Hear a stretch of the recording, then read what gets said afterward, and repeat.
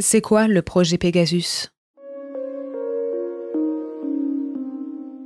Cette semaine, 16 médias dont Le Monde, Le Guardian et le Washington Post ont publié leurs enquêtes menées dans le cadre du projet Pegasus. Coordonnés par l'organisation Forbidden Stories et en partenariat avec Amnesty International, ces médias ont eu accès à plus de 50 000 numéros de téléphone potentiellement ciblés par Pegasus, un puissant logiciel espion créé par l'entreprise israélienne NSO Group.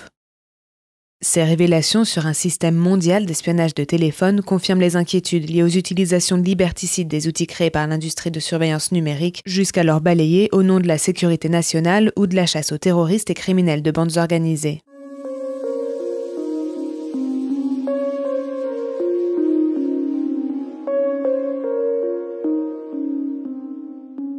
La cybersurveillance n'a rien de nouveau. La NSA et la CIA, des agences de renseignement des États-Unis, utilisent ces outils à grande échelle. L'Alliance militaire de renseignement Five Eyes, qui regroupe l'Australie, le Canada, la Nouvelle-Zélande, le Royaume-Uni et les États-Unis, ont des accords de renseignement avec des dizaines de nations, qui pour certaines sont des clients de Pegasus. Mais Pegasus permet en fait à des pays de petite taille qui n'ont pas la capacité et les moyens de la NSA de s'équiper d'un puissant système d'espionnage électronique et ainsi souvent contourner l'état de droit. Pegasus fonctionne ainsi. Le logiciel est inséré dans le smartphone grâce à des failles de sécurité des appareils qui n'ont pas encore été détectées par les développeurs. On appelle ces failles les failles Zero Day, jour zéro. D'ailleurs, des concours sont régulièrement organisés pour que les hackers découvrent ces failles.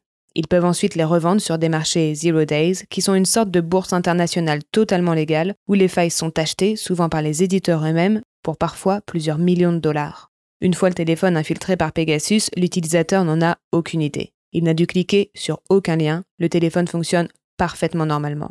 Pegasus est indétectable.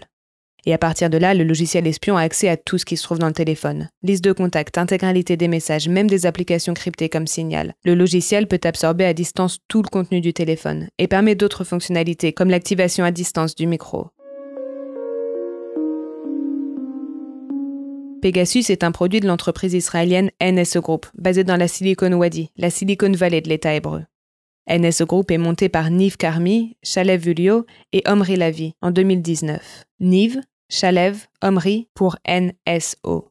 À la base, leur start-up développe une technologie qui permet de reconnaître des objets dans une vidéo et propose aux spectateurs de les acheter via un lien. Et puis Niv quitte le navire et la société évolue. Shalev et Omri s'entourent des hackers les plus doués du monde, d'anciens militaires et d'anciens officiers des services secrets israéliens. Et au début des années 2010, Pegasus séduit un premier client, le Mexique, ou plutôt Maria, selon leur nom de code interne. Depuis, au moins une dizaine de pays utilisent Pegasus sur des cibles se trouvant dans plus de 50 pays. Si on demande aux fondateurs de Pegasus l'usage principal de leur outil, ils répondront qu'il a été créé pour lutter contre le terrorisme et les crimes en bande organisée. Leur but premier, diront-ils, c'est de sauver des vies. Sauf que les clients de Pegasus ne s'en tiennent pas à cette utilisation seulement. Le Mexique, par exemple, l'utilise pour lutter contre le narcotrafic, mais aussi pour placer sous surveillance journalistes et opposants politiques. Il ne s'agit pas d'un cas isolé, et c'est ce que prouve l'enquête menée par le projet Pegasus. NSO Group, l'entreprise de Pegasus, affirme avoir mis en place un strict code éthique et affirme être régulée par les autorités des pays où elle exporte ses produits. On a déjà beaucoup parlé de Pegasus en 2018, suite au meurtre de Jamal Khashoggi.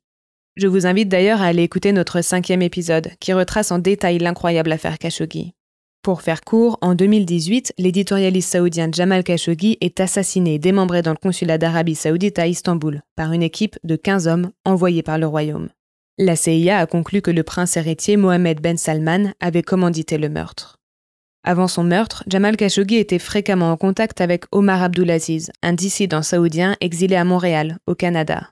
Ils échangeaient tous les deux des messages critiques de Mohammed Ben Salman. 2 mois après le meurtre de Jamal, Omar porte plainte contre NSO Group, affirmant que son téléphone a été infecté par Pegasus pour le compte de l'Arabie Saoudite. À l'époque, NSO Group a répondu qu'il n'y avait aucune preuve que le téléphone d'Omar Abdulaziz ait été infecté par Pegasus.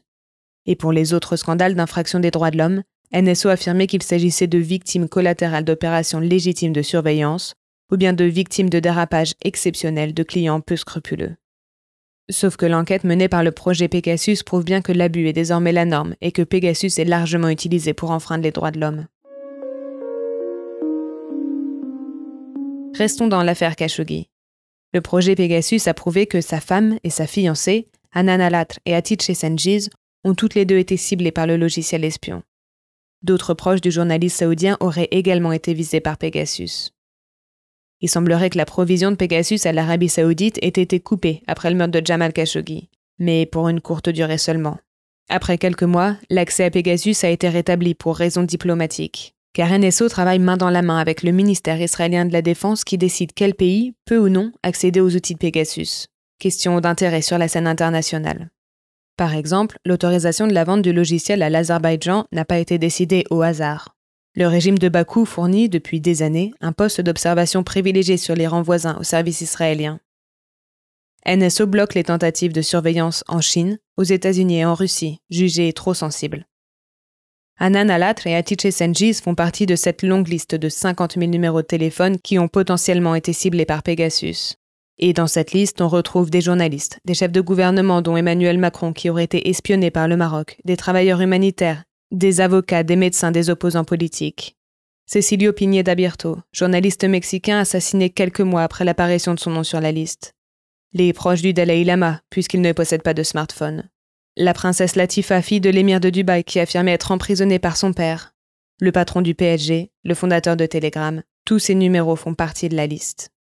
Selon NSO, une quarantaine de pays ont fait l'acquisition de Pegasus.